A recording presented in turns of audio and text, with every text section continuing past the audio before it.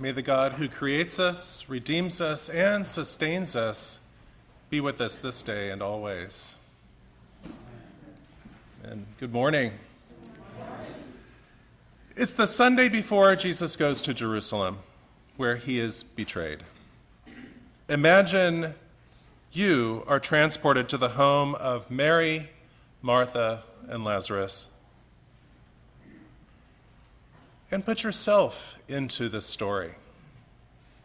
You come through the house door, and there's a room full of people. You are one of the guests. Among the crowd are Jesus' disciples and followers. Mostly, if not all, are men. You immediately see most are reclined around a low table. You know, Martha has been cooking all weekend. Bless her heart. And the entire house is filled with the delicious aroma of herbed fish, roasted vegetables, fresh baked spiced bread, assorted cheeses, and stewed figs. Jesus is there with the disciples and other friends. You can hear Thomas's voice above the din. Thomas is retelling the story of how Jesus raised Lazarus from the dead. You hear him shout, "Unbind him!" Everyone is riveted to the story. Immediately you sense that there's a lot going on in this place. This is a household where there is devotion and dissent, Sabbath rest and ministry, active service and relaxed fellowship. It's a celebration of life. All of this in one house, under one roof. The connection between this household and Jesus is love. There is no mention of Martha or Mary or Lazarus being married or having children. And Jesus spends a lot of time at their house. They're his chosen family. He has a special bond with them. At some point, you see Mary. She's holding a beautifully decorated alabaster jar in both of her hands. And before anyone can wrap their minds around what's exactly happening, she has broken it open, and Jesus' feet are drenched with nard. The entire house now smells like sweet orange blossoms. She rubs the ointment in, and when his skin can't absorb any more, you see her removing the clip from her hair. She shakes her head, takes her hair in both of her hands, and wipes the excess oil from Jesus' feet. Mary looks up at him and says, "Please don't go to Jerusalem." And Jesus says back to her, "I have to go, Mary." And she says, "I know you do."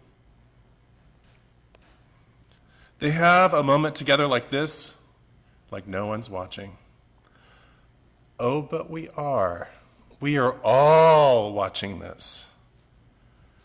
And when Mary lets her hair down in a room full of men, which, by the way, a respectable woman would never do, an unmarried woman caressing the feet of Jesus, a rabbi? We are all scandalized. This is entirely inappropriate. You look around the room and notice Judas Iscariot is in the house, and he loses it. This woman has just waltzed over and poured a stupid amount of precious substance on Jesus' feet. And for what? He stands there, arms crossed, tapping his foot, and he finally says, "Why wasn't this sold and the money given to the poor?" Like he cares about the poor. All he cares about is the common purse, the money in it, and how much he can squirrel away for himself. Jesus says to Judas, Leave her alone.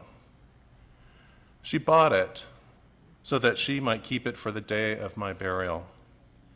You will always have the poor with you, but you will not always have me.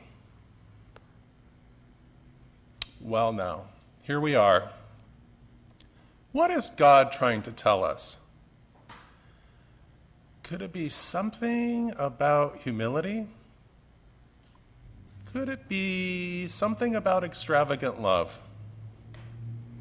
And I ask myself, have I ever witnessed anyone humble themselves like this, making themselves so totally, incredibly vulnerable? What Mary does for Jesus is an incredibly intimate thing. She knows this is the end for Jesus. His death is just around the corner. She is so overwhelmed by immense love and sadness for him that she throws caution to the wind and humbles herself. She does this incredibly intimate thing in front of everyone. Mary had purchased this costly perfume for Jesus' burial to anoint his head like a king. But she is so moved by the realization that now is the time and this is the place. She has to do this thing now. All social norms, customs, and rules be damned. So she humbles herself.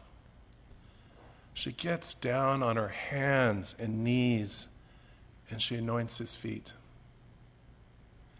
Was this shocking for Jesus too?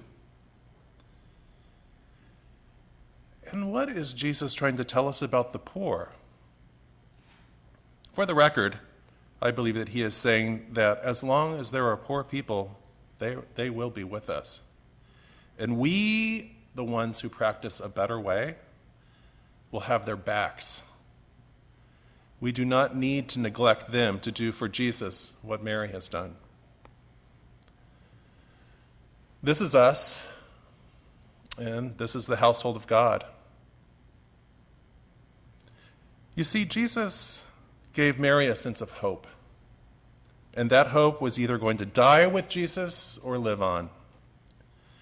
When Mary poured the costly perfume and anointed Jesus' feet, the common moment suddenly became extraordinary.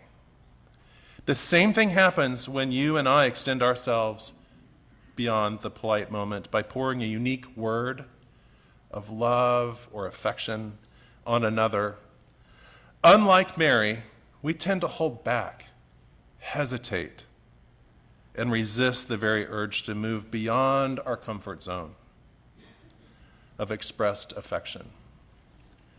When we do extend ourselves, it will be remembered as Mary's anointing of Jesus' feet was remembered. The good news is that we are loved by God beyond our wildest imaginations. But we still hold back, afraid.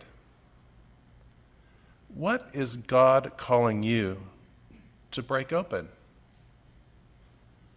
In what ways are you holding back?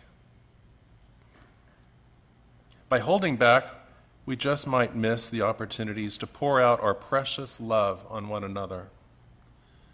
Scott Stoner, an Episcopal priest and creator of the Living Compass series, says that life is full of hurt and disappointment. That's the bad news. The good news is that life, and new beginnings are always possible once we fully acknowledge and feel our hurt and then gradually let it go and move beyond it. My friends, this is the promise of our faith.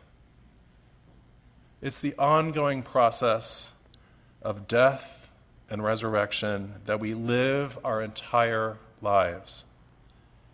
When we can let go of hurt and disappointment, new life will often emerge in ways that we could not have previously imagined. Amen.